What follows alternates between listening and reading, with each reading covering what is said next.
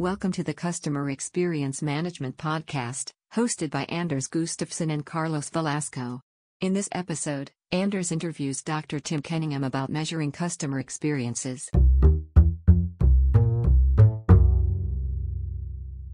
So, welcome to the Experience Podcast, and I'm very excited to have a special guest that is a very good friend of mine.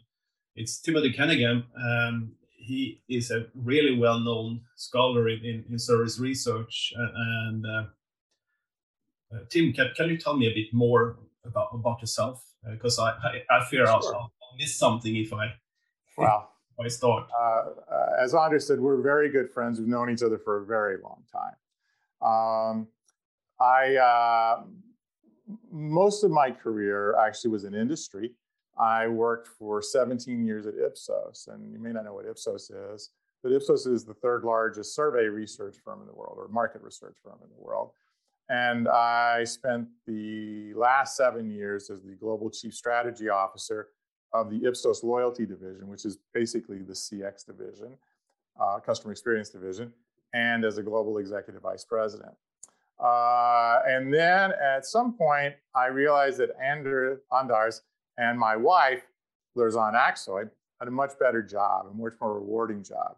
And that was becoming a professor, being a professor, and actually helping raise the next generation of business leaders. And I was really intrigued by it. So I switched my career.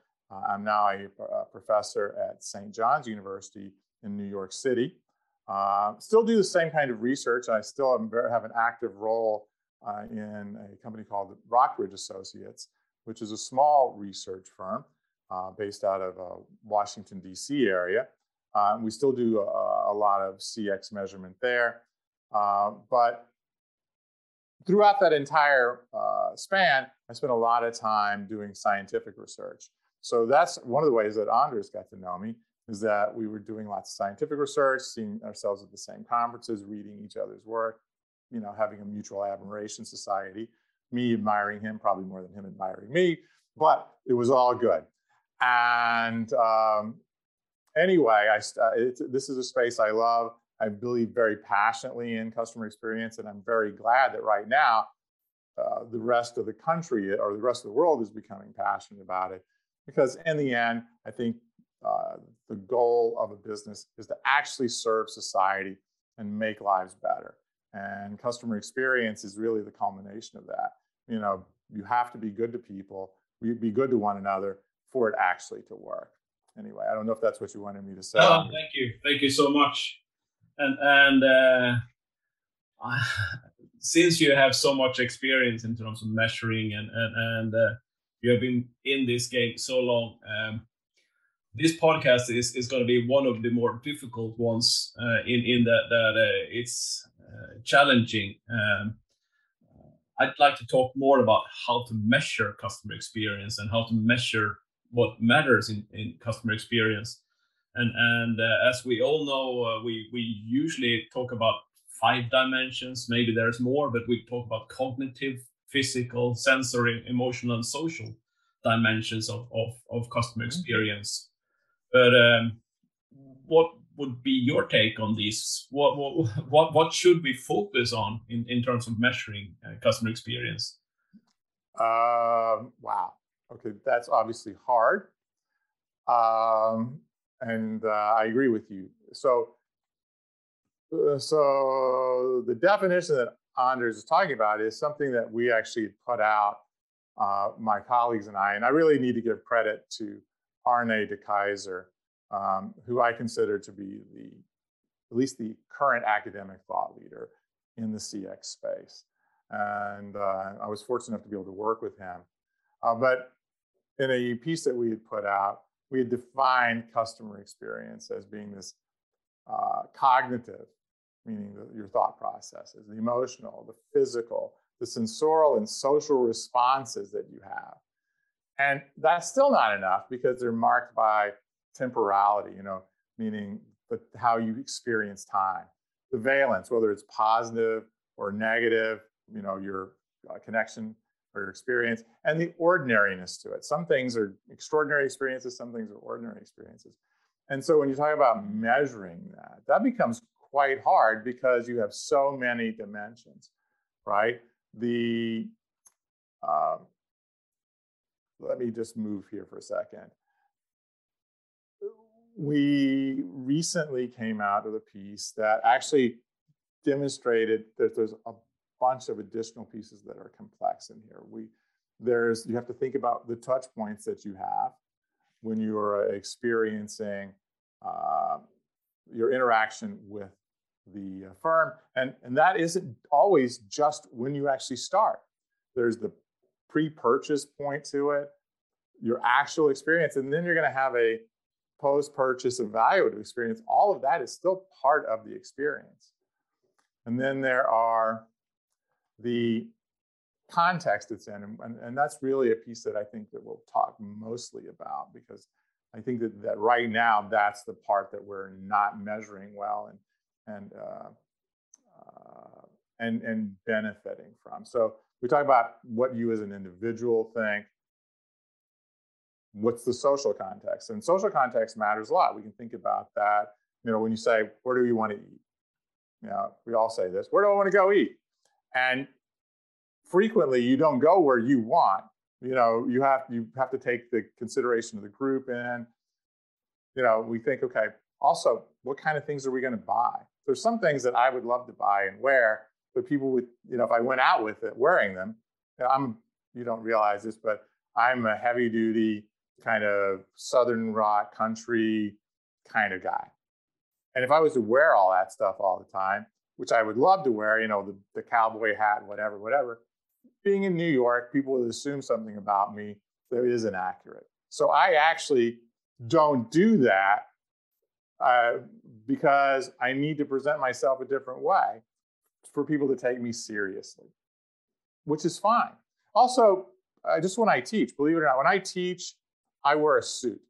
And right now I'm wearing a nice shirt.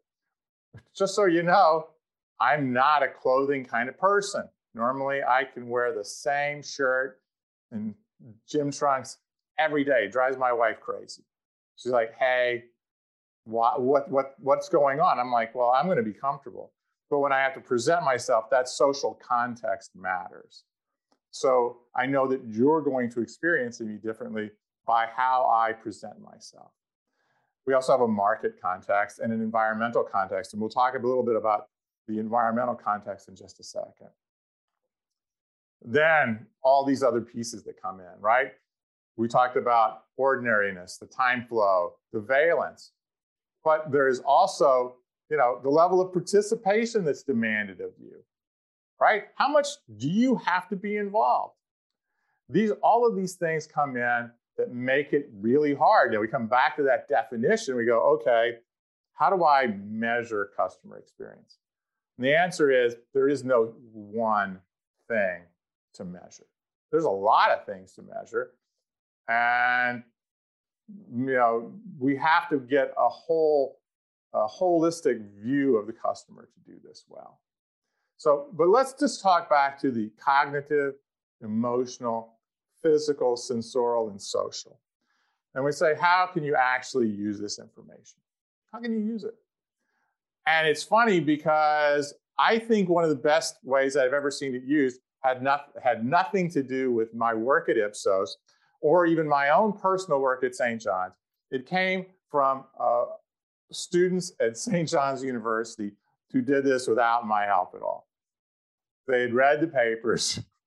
They had read the scientific papers.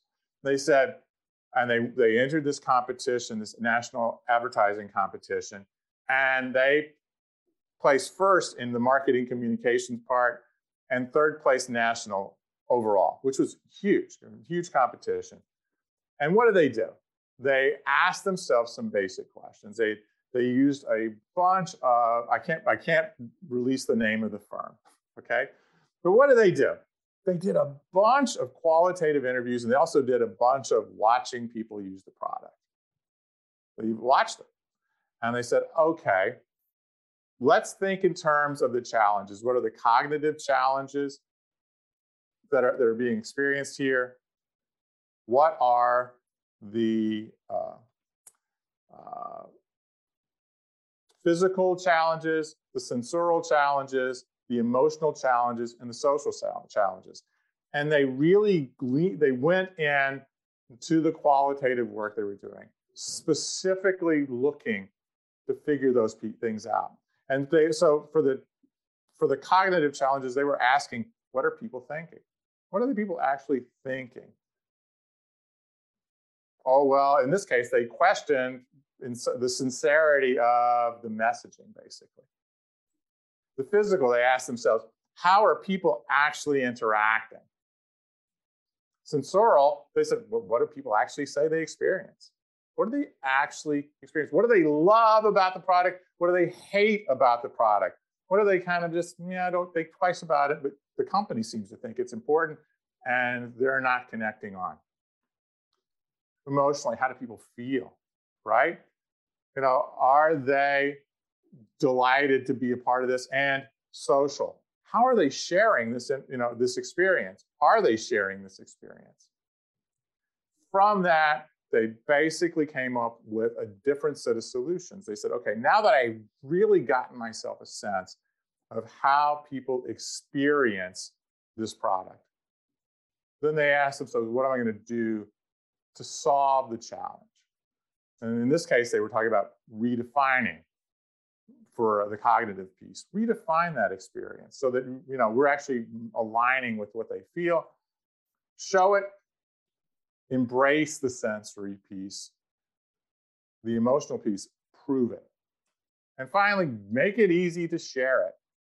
I really found that really remarkable because I was looking at this going, I wish I could share what the company did, but the company actually wanted to use this information and it had more detail than this, right? How they got there, all the qualitative pieces. But I think the first piece in terms of actually measuring customer experience is to actually get a sense of the totality of it and ask these basic questions. What do people think? How do they interact? What are they actually experiencing? How do they feel? And how do they share? If we started there, it would open up a lot of information on what the solutions need to be. And so, I got to hand it to them because they were extraordinarily creative. And obviously they did a tremendous job in terms of presenting that information to come in third place nationally and first place in marketing. Now, I think the other piece that we don't do a good job of is in understanding how context impacts the experience. Because until we get that part right, we're going to always miss a major portion of our business. And so an example that I use with my students is, I traveled a lot for Ipsos. And so I'd be all over the world. And I would be traveling in the wintertime frequently, which is never a good, fun time. Or you can be traveling during hurricane season, also not a good flying time.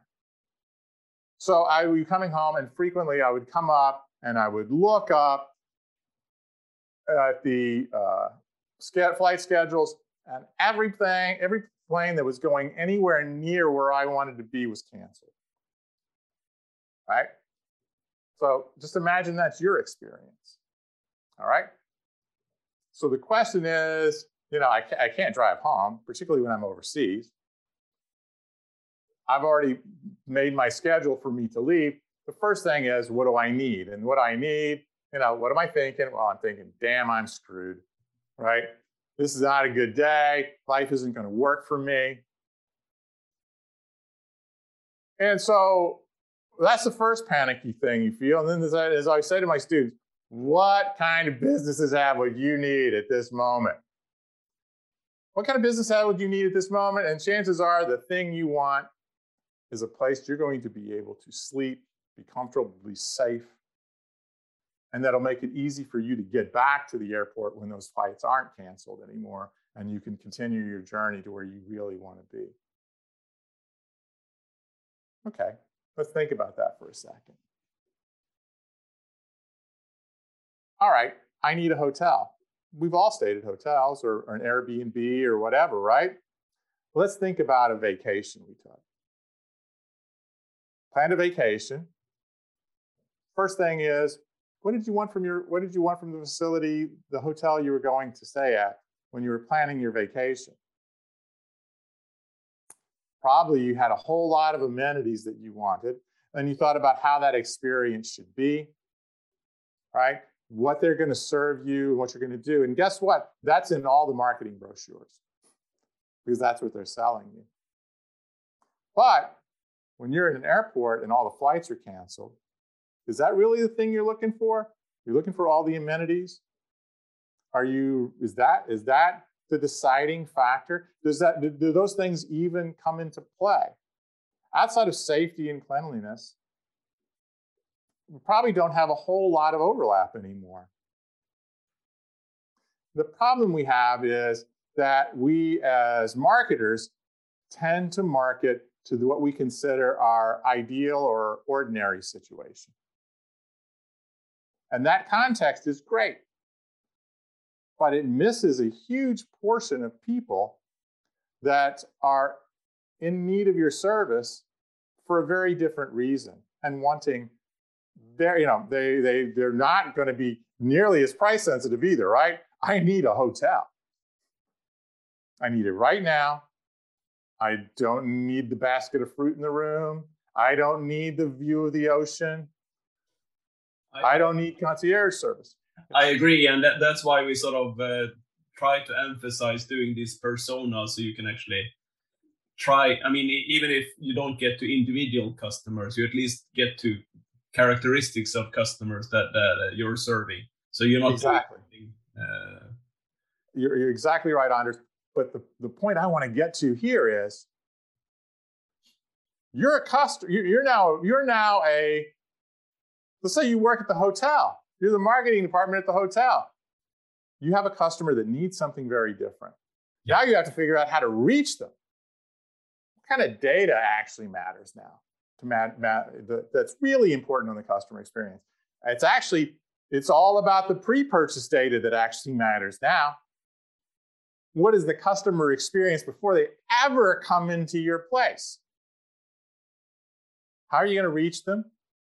What is that deciding factor? Well, here, the deciding factor is pretty clear. They're stranded. So there's a totally different set of data you need. And you probably don't know this hotel chain, Red Roof Inn, because I think it's a US only chain. And it's a chain that's primarily designed for travelers.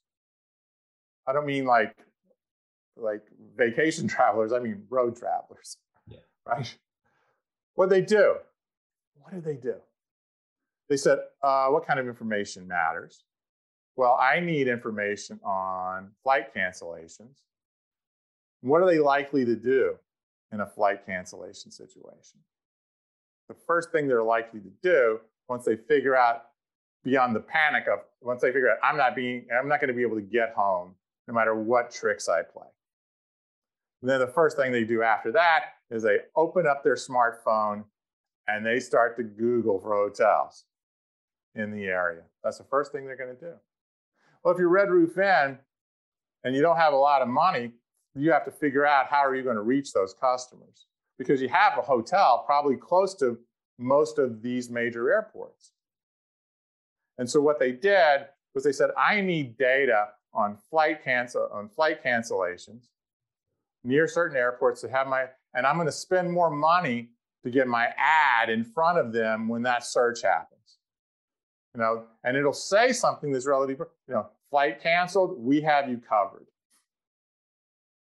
And it'll appear right on them, and let them know how close it is. And they did that, and they had a ridiculous change in the number of customers that came. They had like a 300% increase. It was an insane number. All because they said, I need to pay attention to the context, and I need to pay attention not just to the experience that they have coming into my facility. That still has to be great, but they're coming here for a different reason, right? They need a rest, they need a secure place, they need a way to get back to the airport. But if it was a pre-purchase setup part that we talk about, but we too frequently ignore. And I thought, well, that was brilliant. And they thought the same thing. And then they realized, hey, we have to take this context thing into a serious consideration for other travel here. We're a roadside hotel for most people in the United States. People are driving along the highway and they stop when they get tired and they stay at my hotel. That's a big percentage of their customers. What causes them to do that? What causes them to do that? It turns out that what causes people on the freeway to say, I'm done, I need a room, is they'll be driving and at some point traffic starts to happen and they're tired and they don't want to have an accident that ruins their lives and definitely ruins their trip, right? But it could even kill them. And they said that is what's driving people staying. They actually did the research to figure that out. And then they said, what kind of information do I need to be collecting? What type of information do I need to be collecting? And they realized that, and that information is available. When you go on Waze or Google Maps or whatever, all that information is actually aggregated, and you can buy information on traffic patterns near your property, believe it or not. And they did that. And what they looked for was the same issues. Once they started seeing congestion patterns, they treated it the same way as canceled flights. Need a place to rest? Right here. They could use the geolocation of your phone to know you were near the hotel. Pay extra so they could target to you and get that ad to you right then, because they understood the context you were in, how you were feeling, what you needed, and they would have it ready for you. And they had a 180% increase in phone calls and a 400% conversion rate increase, which resulted in a 225% increase in bookings just from knowing traffic patterns and targeting the right customers at the time they needed them because they stayed in context. So I don't know, Anders, if that answers your question, but at least it gives some sense of how we need to change our thought process in terms of customer experience. I think it does, and what you're saying is that and what we're emphasizing when it comes to customer experience is that you need more information about your customers and more information about the context you're acting in and more information about sequences of occurrences and more information about profiles or we need to stop just focusing on mean values, but rather look at the distribution of things and look at different customer groups. Exactly. And that's actually a huge problem that we have, and I would say most research firms have. So they get large data sets, and then they give you an average for everything. Yeah. How are we doing? Well, unless you're doing great with everybody, that's probably not a good system, right? And it's for exactly the reason Anders is talking about. People have different needs at different times for what, and if you don't actually do good segmentation, life becomes miserable. And you also lose in another way, because I'm a huge believer in customer experience, but guess who has more high demands than the average person? The person that uses the service all the time. If you're a high business traveler, you demand a lot more from the hotel, you demand a lot more from the airline than a person who just gets on the airline once every 2 years. It's just a fact. When you get on once every 2 years that you're not making money for the airline in the sense that they live and die by your ticket. You also don't even have enough experience to really know what you can and can't get. But if you're traveling all the time and you have to make your meetings and you may even have more than one flight in a day, boy, you expect a lot. And if you run, but that actually represents a relatively small segment of your customers. Okay, but for the hotel chains in the world, all hotel chains, that tiny percentage of frequent business travelers tends to represent 50% or more of your revenue. That's a huge percentage. And if I just run the numbers and I put everybody in together, what ends up happening is I end up happening with most of my team being, most of it being weighted to people who are not regular users of the brand. They have totally different demands. I will never, ever give my most valuable customers what they want because I haven't done the personas, as Anders is talking about, and done separate analyses on that group. I may not even sample enough because I'll say things like, oh, we sampled 1,000 people. Well, of that 1,000, probably only 100 or less actually fall into the category you have, that you care most about, that have 50% of your business. That is a terrible strategy. You need to make sure it's not just a large sample, but the sample is representative of how your business revenue comes to you. Because if you don't do that, you'll always weight it to the customer who actually gives you the least, because they actually represent the majority of your customers. That is not an excuse, by the way. I want to be very clear. It's not an excuse to ever treat anyone badly. Never treat anyone badly.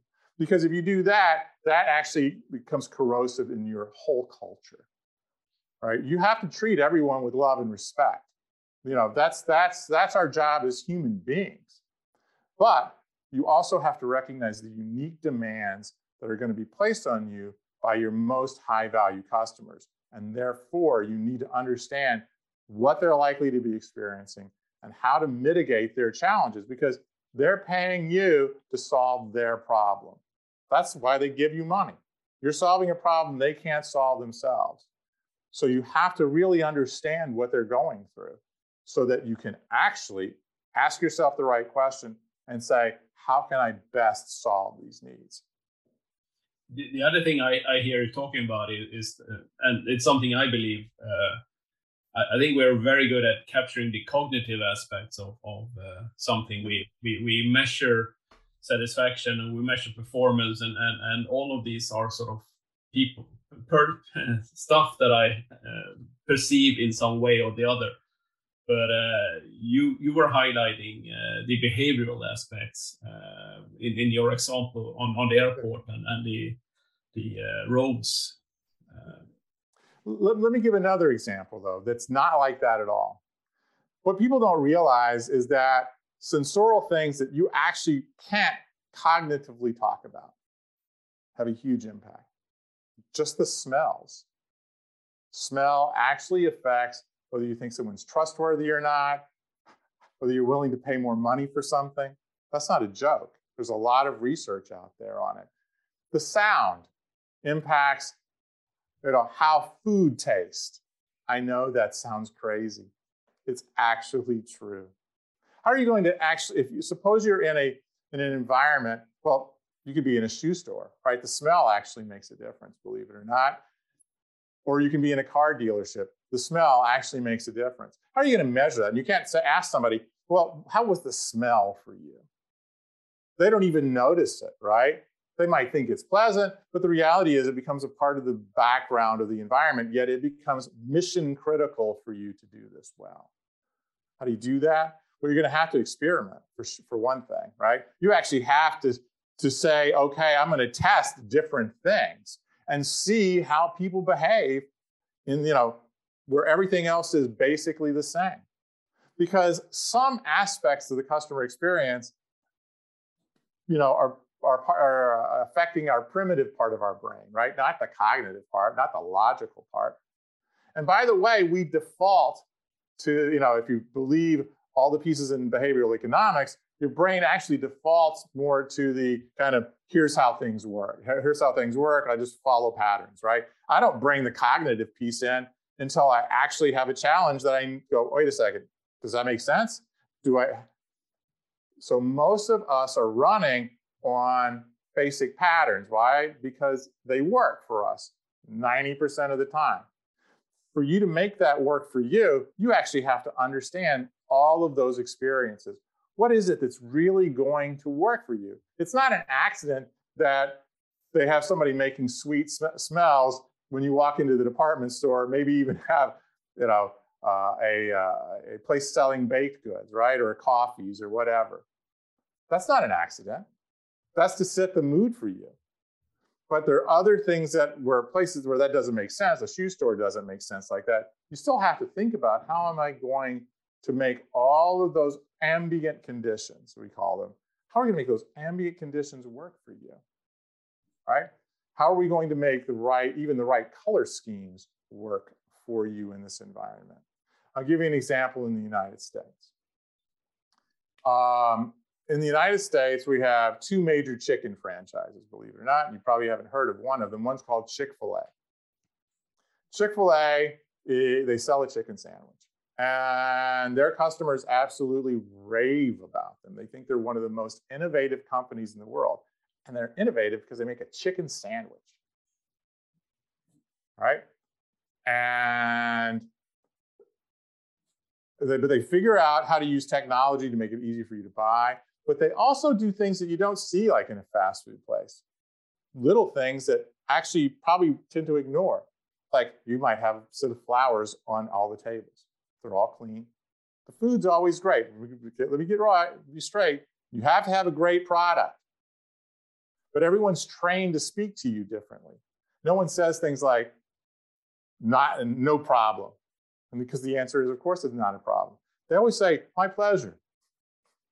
Silly little things like that everyone's trained to say. And everyone is trained to be overly nice while they're delivering you fast food.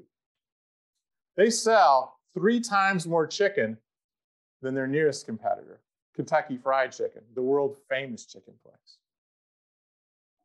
3 times more chicken. You might think, well, okay, they sell 3 times more chicken with 1/3 the number of locations.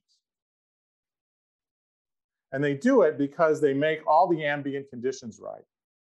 The food is obviously great. I mean, it's fast food. Yes, you will die if you eat only fast food. Sorry. But it tastes good.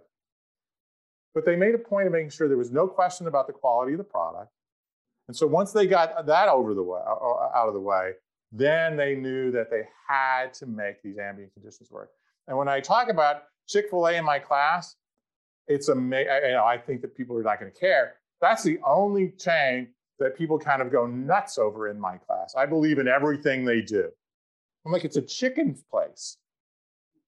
I believe in everything they stand for. I'm all about them. And they do it by making sure that the customer gets a sense that they matter at all parts within the once you are in that establishment. Now, Kentucky Fried Chicken, isn't going to just give up, right? But they recognized they had to change the ambient conditions. So what did they do? They said, okay, well, what do people actually care about when we were great? And what do they still care about? And it turned out that people still cared about the Colonel, because the Colonel, I don't know if you realize this, but this was one of the first franchises ever, first fast food franchises ever. He was known for being a stickler for quality. And he had kind of a legacy that people actually still associate Colonel Sanders quality. Now, the chain had lost that piece. What did they have to do? They put up a piece that they started changing the color schemes inside the stores. They re-kernelized, as they called it, the store. You saw the Colonel everywhere. And you saw statements by the Colonel that they say are going to apply now. Now, clearly, they had to make sure the product rose to the standard of their competition. But they recognized that if they didn't make the in-store experience better, they could never, ever compete against Chick-fil-A. And so that's where we are now. We see this great fight happening between these two chains, all focusing on trying to improve your experience in the store and doing it primarily through ambient conditions that are hard to measure. Very hard to measure. Because if I brought Anders in here and he's an expert, and I said, hey, we went into KFC, we started eating the food, and I walked out, and I said, hey, Anders, what do you think of the smells and the sounds? Even if he just left, he's probably not going to be able to give me a good quantitative definition of what's going on. There I have to observe how customers are interacting with different design options. It becomes really important. Now, one of the things I try to do to help my students understand that you have to get out of your own head. How do you get out of your own head? Is to stop thinking about yourself and start asking yourself, what would I do if all my customers were this? And I start off with, at St. John's, we have an incredible basketball team. We're famous for having great basketball at St. John's. So I said, what would we do? How would we change all the conditions of our experience if we had all of our customers the size of our basketball team?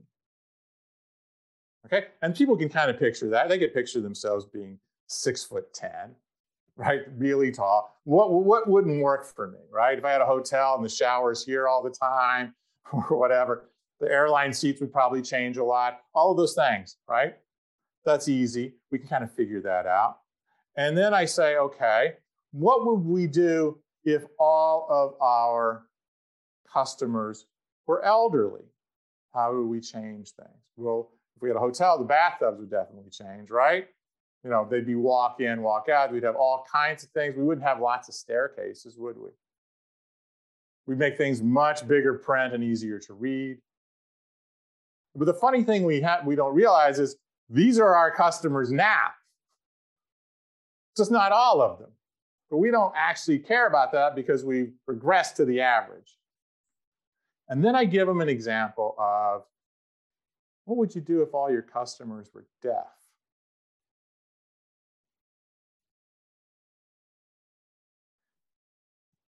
And outside of having somebody who could do sign language, they have no idea. Yet, and then we go and I show a video of what it means to be deaf and how being deaf would change the way architecture is done if everyone was deaf. And not only that, it would be better for all of us if we actually listen to them. Because they're not doing things that are so radical that you go, oh my God, it's like living on Mars. No, you think, wow, this would be great for everybody. Why aren't we just doing it? The problem we have is when we measure the customer experience as marketers, we still can't relate to our customer base the way we need to. And we talk about measuring, the first thing is to really, really understand what your customer wants. Really understand how to make things work. So I love with the deaf system. They would have very few staircases and mostly inclines, and they'd be wider. Why? Because when you communicate, when you're deaf, you have to have space between you. Whereas Anders and I could literally be right next to each other and speaking to each other, and you don't need any body cues to know what's going on. You need body cues to be able to read the movements of the person you're having a conversation with if you're deaf. We would change the way we structure our classrooms so that everyone could see each other. We would change the way we put color in because you don't want eye fatigue when the eyes are the main sensorial input now. You would change the lighting. You would change the way you look into an office. Now, yes, you'd have shading, right? So that you could be, but you would know whether someone's in there or whether lights on or whatever. All easy things to do. And all extraordinarily beautiful, by the way. We're talking, it would actually enhance the aesthetic experience for all of us. But we don't do it because we can't get out of our own way. If we want to be great marketers and want to be great at the customer experience, ask yourself, what would my marginalized groups need that would benefit everybody? That would be a really good start. And I hope that we do that and start recognizing that, yeah, this may be a small percentage of our customer base, but that small percentage can teach us how to be better at delivering the experience and providing better conditions for everyone. Anyway, I'm on my soapbox now. Oh, I agree, and I mean, I've been working with some packaging, and it's the same story there. what happens if you take into consideration that 10% has some defect in their hand? Well, you have to make the packaging easier to open, and no one would complain if a package was easy to open. I mean, it's good for everyone. Exactly. That's a great example.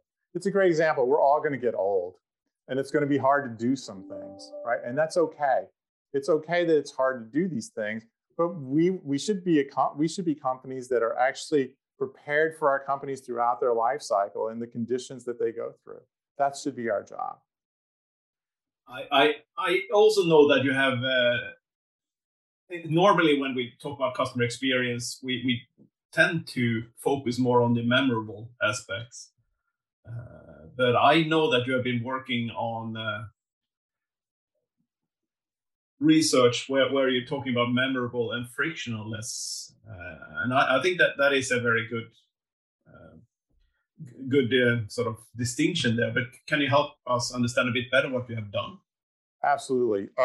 So what Anders is talking about now is when we talk about what kind of experience. Now, the pieces that I showed you earlier, the touch points, the qualities, that and the context, all of that matters, right? And it makes it much more complex. But right now, there's actually believe it or not, there's kind of a fight about the most basic part: what kind of experience? The big battleground right now is it going to be memorable, or is it going to be effortless, or what they call frictionless? And actually, there's a couple of books that actually popularized these things. One book is called The Power of Moments. It's by Chip and Dan Heath. They also wrote a best-selling book called Made to Stick. I mean, they're great writers, and I believe Chip is one of the Heath brothers here is a big professor in marketing, really great guy. And the other argument is, no, people actually don't want to think about you at all, right? They don't want to think about your firm at all. They just want to get through as painlessly as possible. And they have a thing called, they've had a book called The Effortless Experience. And they put out a piece called The Customer Effort Score and saying, hey, how should it go? So the Customer Effort Score, or the Effortless Experience, again, no friction. And the Power of Moments is really all about memories. So let's first talk about friction, because that's actually the piece that, believe it or not, has gained the most traction. Even though in our world, in the academic world, we talk about memorable experiences, in the business world, everybody's running to frictionless. Why? Because they have an easy measurement tool called the Customer Effort Score. How hard was it, right? And so when you make it easy for people to measure, everybody does it. And so if you go online and talk about frictionless CX or frictionless customer experience, you'll get a ton of things on Google, right? And they'll say, frictionless experiences are the best experiences, and here's a complete guide and whatever you need to do it. And there is some truth to this. I shouldn't say some truth. There's a lot of truth to this, right? There's sometimes that it makes absolutely no sense what companies put us through, right? If you've ever called and been on hold for 40 minutes, or you had to fill out numerous forms to give the same information, right? Or waited an extremely long time when they told you, oh, it'll just be 5 minutes. We all know what this feels like. That's unacceptable. But I want to be clear that the only scientific research that's out there on the Customer Effort Score finds that it's not really a great thing in terms of predicting your repurchase behavior, okay? It may, and whether that's going to prove to be robust in the future, right now we're not seeing a piece, and that's put out by some professors that we know very well, right? So, but they say not so great. So, but we can all agree that friction is just in general bad, right? People don't like friction. I want it to be as easy as possible when I go into the supermarket and out of the supermarket, or I go into the bank and out of the bank. But the question is really, is it always true that friction is bad? And that's the first question you have to ask yourself. Is it always true? Because if it isn't always true, then we need to understand when it works and when it doesn't. So I want to give you an example here. I live in New York, and it used to be, and it probably still is, really hard to get a ticket to see Hamilton on Broadway. Really expensive, too.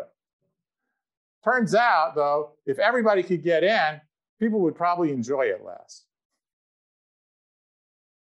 That's how it works. Or think about some sort of excursion vacation. I know Anders likes to go out and show pictures of him on top of mountains, and I'm like, I'm not coming with you, Anders. I'm willing to be flown in and dropped there, but I'm not coming with you. And it's not because I don't like to exercise. Anders knows I like to exercise, but I also don't like to die.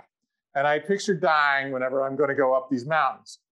So, but people who really do love that, the thrill isn't just getting to the top, isn't just being on top, it's getting to the top. And I don't want to speak for your Anders, but I've got to say that the effort probably plays a role in your enjoyment. It does. I mean, and I'm also silly. I actually go into the lake in the winter as well. So it's sort of...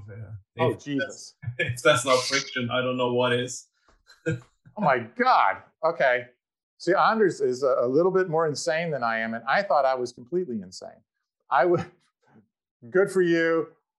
It makes you feel alive. That's the thing.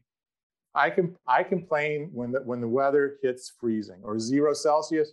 For me, it's like I need to move to the Cayman Islands. I always tell my wife, I want to live in the Cayman Islands. I want to school in the Cayman Islands. I don't want to experience any of this. But it hasn't worked out for me yet. I'm in New York. We get plenty of snow and plenty of cold air and whatever.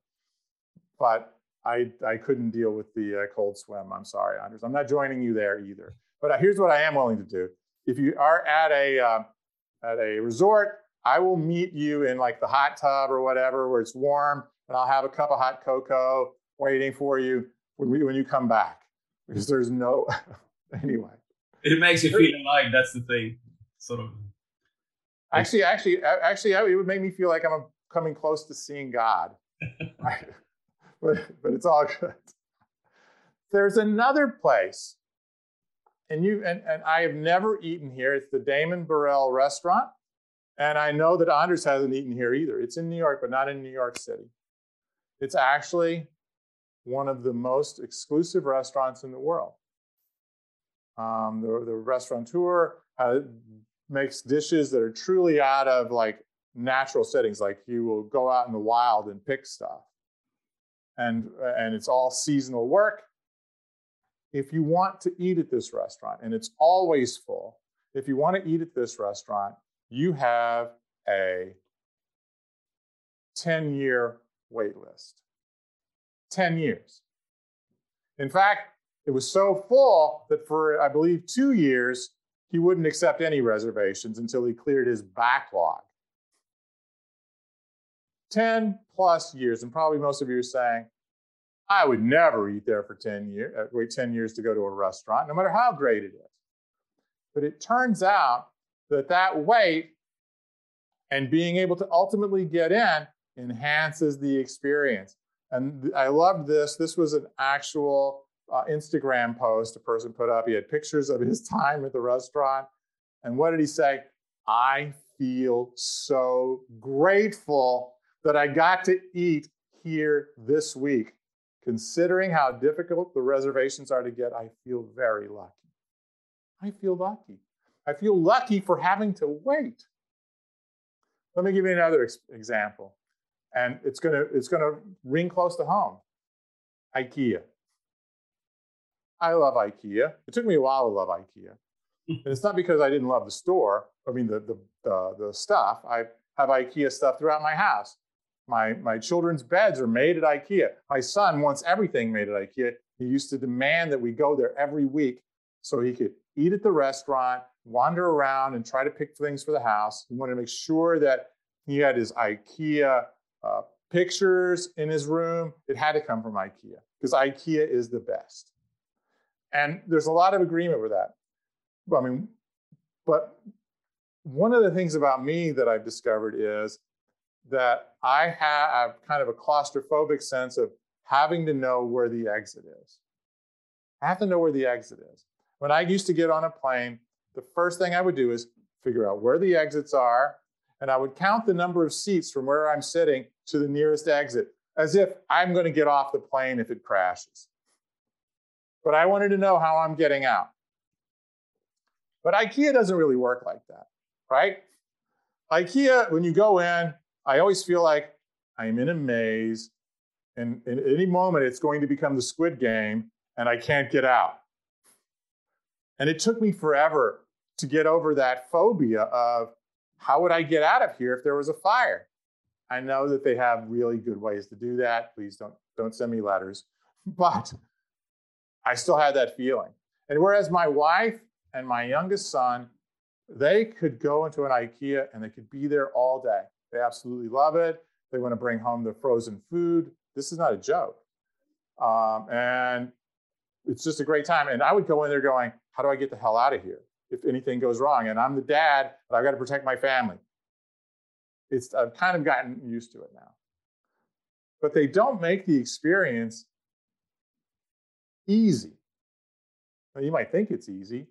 Yeah, you can pick stuff up and take it home, but they don't make the shopping experience easy intentionally because they want you to be immersed in the experience, even if it is to buy furniture that's not the most expensive, right? There's all kinds of places to get more expensive furniture. But they want you to go through and kind of picture yourself in these different environments. And once you set yourself up that that's what the goal is, then it becomes, then it becomes kind of a Disneyland for furniture. Even though their experience is far from frictionless in terms of going through the store, IKEA is consistently recognized as one of the most innovative and socially innovative companies in the world. And I say this, what you're looking at, or you can't see this if you're just listening, I'm showing you a picture of the top 20 winners, both in commercial innovation and social innovation as measured by the American Innovation Index, which is what measures customers' perceptions of the innovativeness of companies. And if you were to do this with the Norwegian index, it comes out exactly the same. And I don't know what the Swedish index looks like, if there is one yet. It is same. Yeah, it's basically the same, right? IKEA consistently wins. Yeah. Why? Because their customer base understands what they're getting into. They like it. They're immersed by it. They also value the way they use this environment to help them perform better, right? It makes your living experience better. And so the funny thing is, there's actually a website out there that uses IKEA as the example that an effortless experience is the wrong strategy. I thought that was great, right? Proof positive, because all I need is to show you a company that doesn't give you an effortless experience to prove that you're wrong. And so the question really is who's right. And as Anders talked about, we have a paper that was in the Journal of Retailing and Consumer Services that talked about this and saw that there's kind of this, both memorable and frictionless experiences can have significant positive impacts. But we saw this interaction effect that suggests that attempts to maximize both a memorable and frictionless experience actually will start to have diminishing returns. What does that really mean? Well, we did some more work and we got some more research, more data to do research on to see what is it that what's the right strategy for a customer experience, frictionless or effortless. And what we found is that very few brands are successful at being both, right? And really, you have to decide what kind of brand you are and choose among one of 4 basic strategies that will impact whether you're memorable or frictionless. Because there is this kind of experience gains frontier. And it turns out the more memorable you are, if you were just to look at it and say, well, this is a chain that says, where am I going? It would say the more memorable I am, the lower my market share is going to be.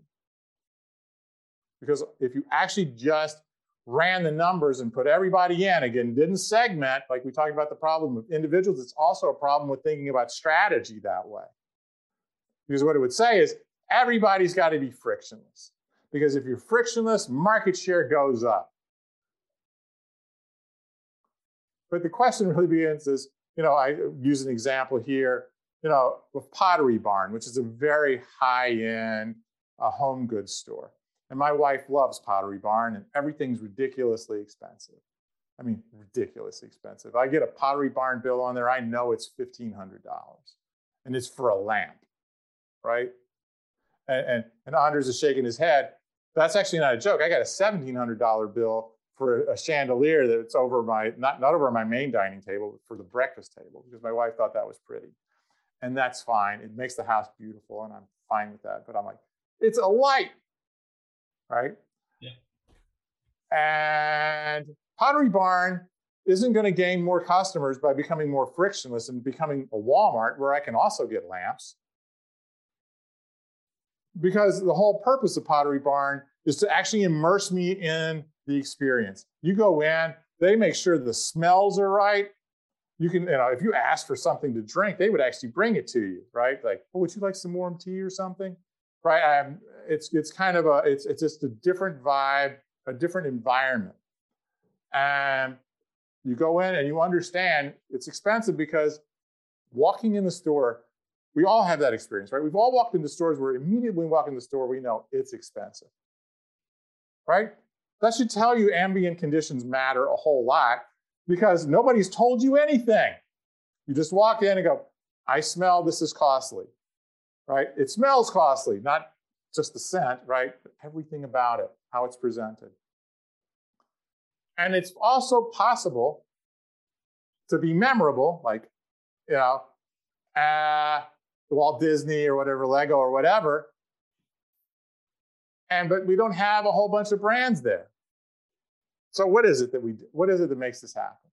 Well, we looked and we said, okay, let's just divide customers, brands up, I should say, between their market share and whether they're more frictionless or memorable based on customers' statements about them. Okay?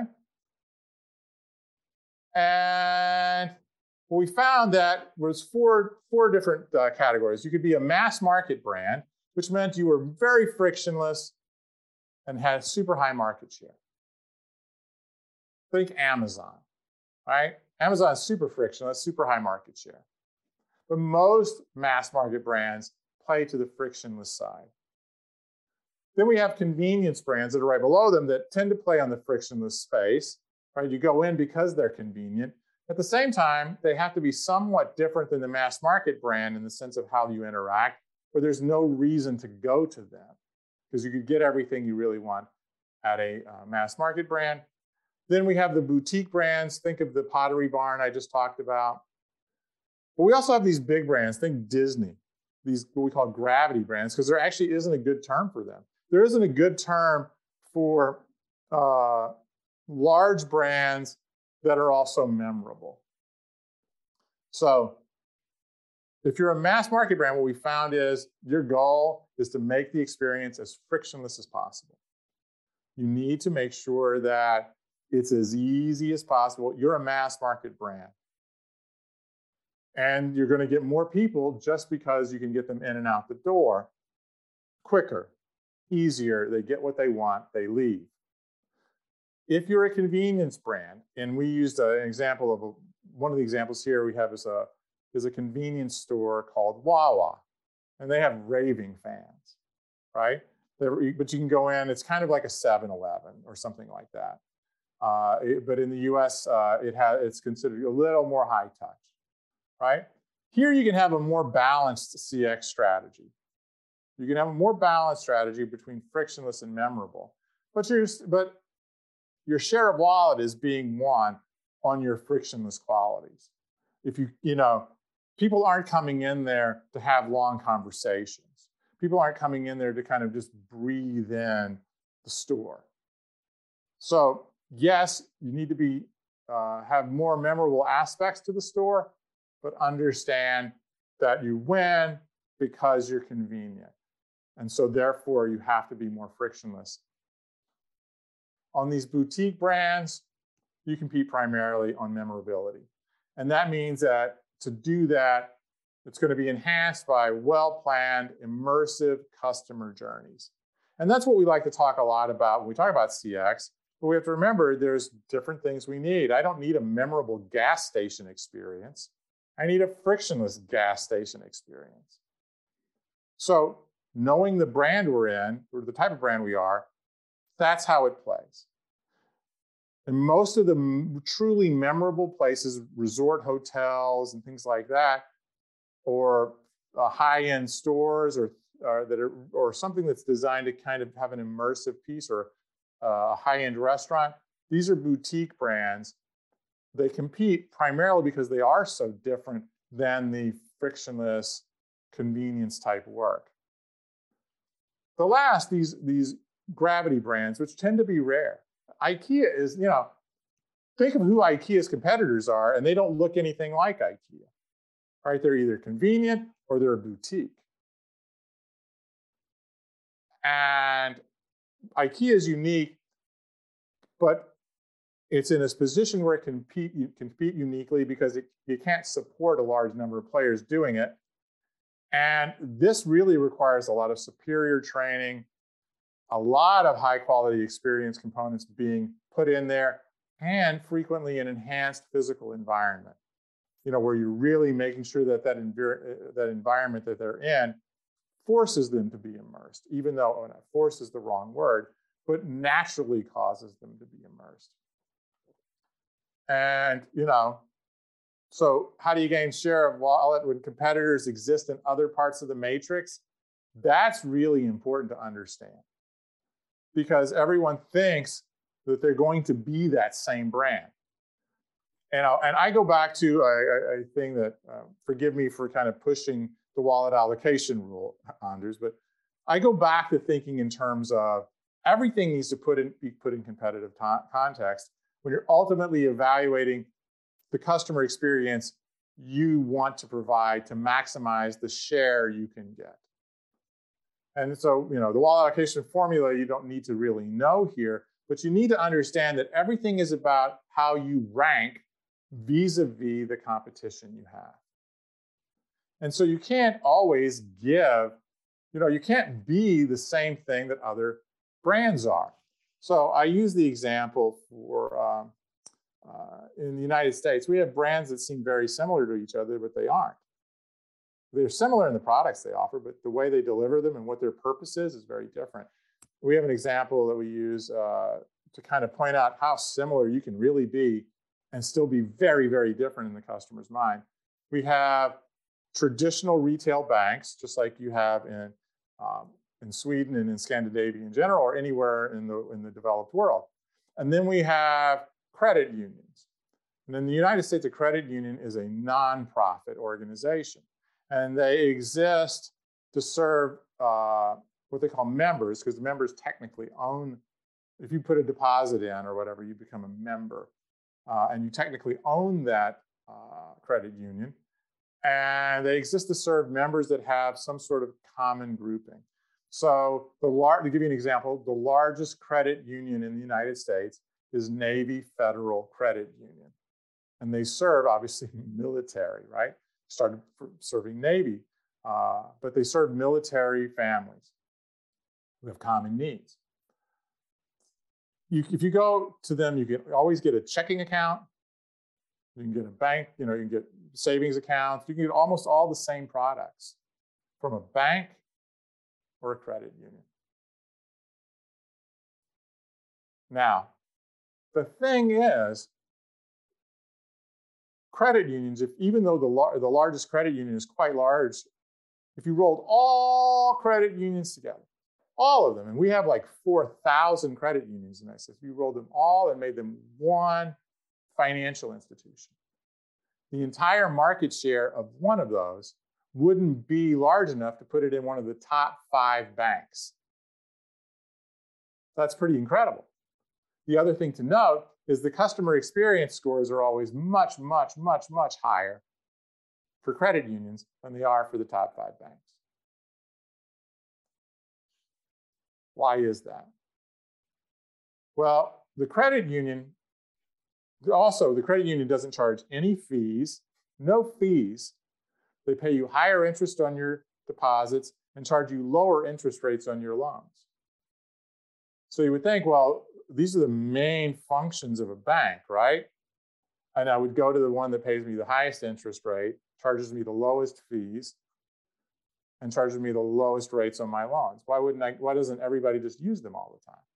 Well, the reason people go to a credit union is they have an affinity with the brand, and they can get lower fee services, which they should. They're nonprofits. They exist primarily for that reason, to provide lower cost services. But most of the people that are members of a credit union also have a bank relationship. Why do they have a bank relationship? They have a bank relationship because banks tend to be larger, have much better infrastructure.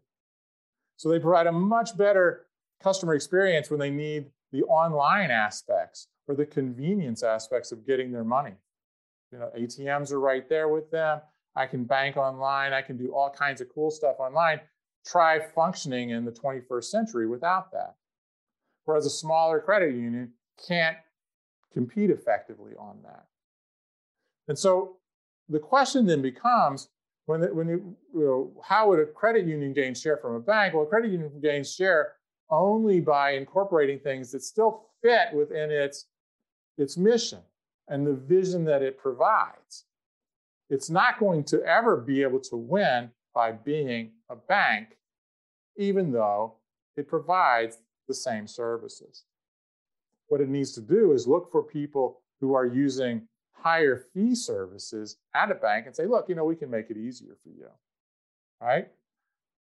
Why spend an extra $2,000 over the life of your loan when you can do this here? We can consolidate that for you.